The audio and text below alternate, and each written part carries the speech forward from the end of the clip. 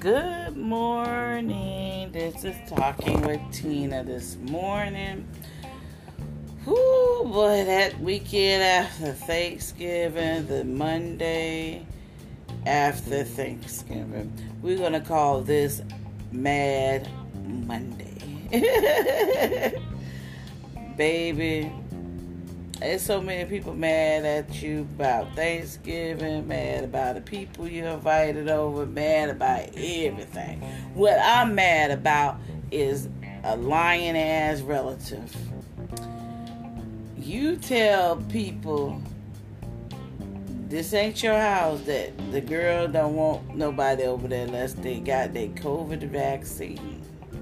So we had a relative that was coming from out of town and could have met more people, but everybody is not vaccinated. So you telling people, hey, if you ain't vaccinated, you can't come over.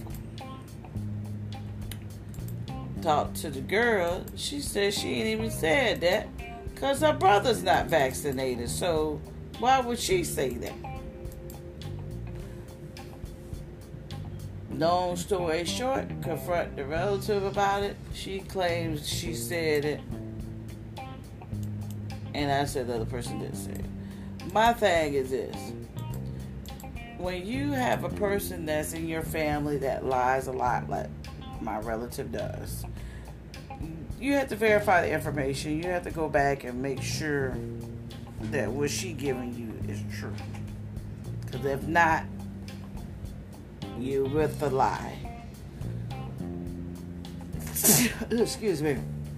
You have a lie here. And which, if someone tells you you can't come to their house because you're not vaccinated, of course you're going to think they're acting funny. And you don't know because you didn't speak to this person. But you're just assuming this knowledge you got is accurate, and which is not. So, there you go. Mad Monday. Then, I was helping my daughter move and broke her glass table, her end table. Lord knows I didn't want to do that. So I hate breaking people's stuff, but broke her glass table, so I got to call around so I can get it replaced because I don't like breaking people's stuff. But